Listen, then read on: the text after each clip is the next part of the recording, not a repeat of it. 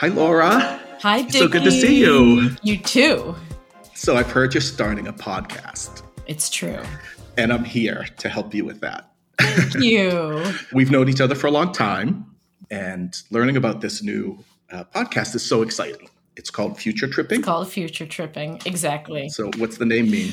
Well, we know that part of what can increase suffering for humans is when we leave the present moment and when we start anticipating and we start getting into that what is going to come.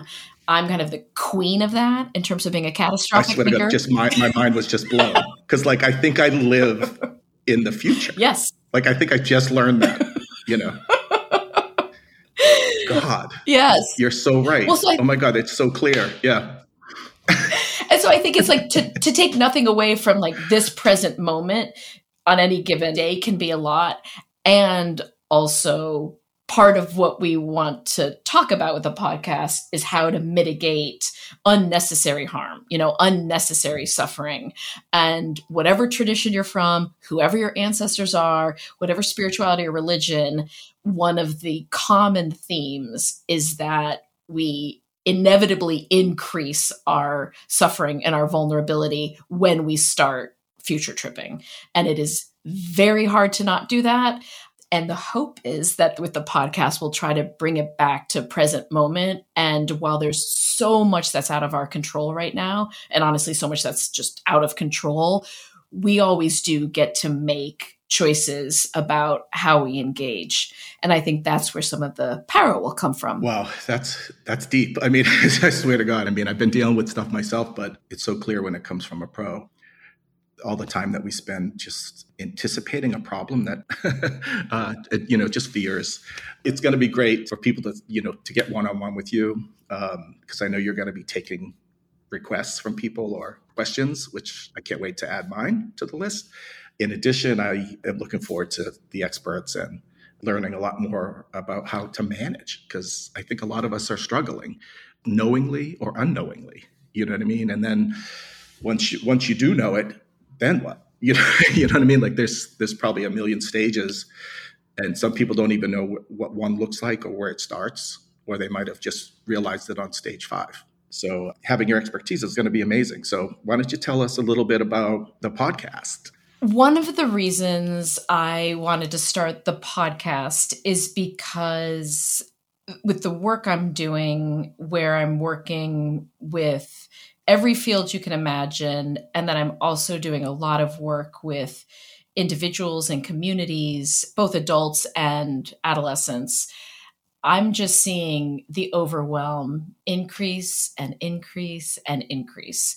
And it has to do certainly with some of the larger things that are unfolding in the world in terms of the climate crisis and systematic oppression, structural supremacy, and democracies dissolving. And those things aren't new, but they're surfacing in really horrifying ways and escalating. And then there's been these last 2 years. One of the biggest hopes I have for the podcast is that it can really help interrupt isolation. And I think we all know that one of the most damaging things is when we feel isolated. And that can be anything related to trauma, overwhelm, and also anything related to oppression. Is when folks are isolated, that is when so much harm can happen. And so to me, that is one of my biggest priorities with a podcast, is to do what I can to try to interrupt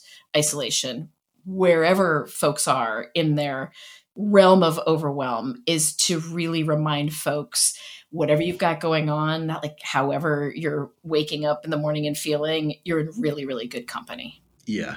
I think it's amazing. I get the isolation angle, because a lot can go wrong when it's just you and your mind 24/7, which is, I think, what you're addressing. I got a whole bunch of stuff going on. I'm trying to keep it together, and which we've all been doing, quite frankly. And then you add on top of it the fears of mortality, illness, financial stresses, you name it. There are a million of them. So if you're left to your own devices, stressing, It's like, where do you turn? What do you do? And I think your expertise is exactly what folks need. And I really hope that they can engage with the podcast on that level and learn and like just have a better day if that's what you need that day, or perhaps just, taking a giant leap to a bigger solution.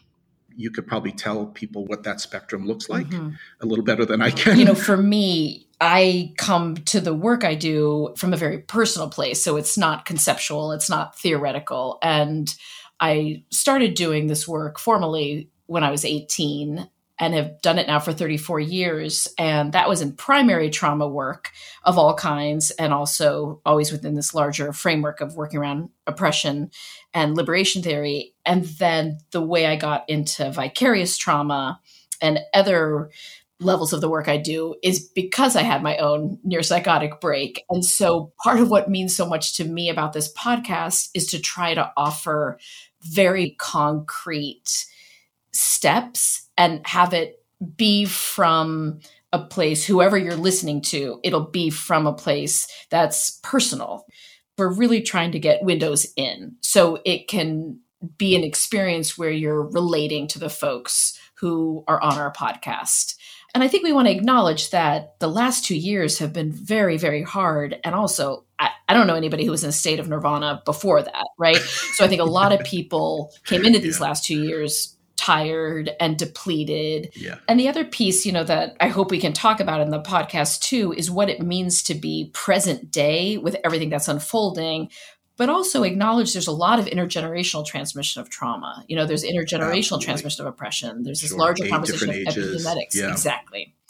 So the hope is that folks will be able to leave with some very concrete, practical takeaways. And we're going to try to really be inclusive for both adults as well as adolescents. And which I'm loving the whole idea. Yeah. Neuroscientists tell you that adolescence goes up till age 25 and it starts as early age 9 or 10.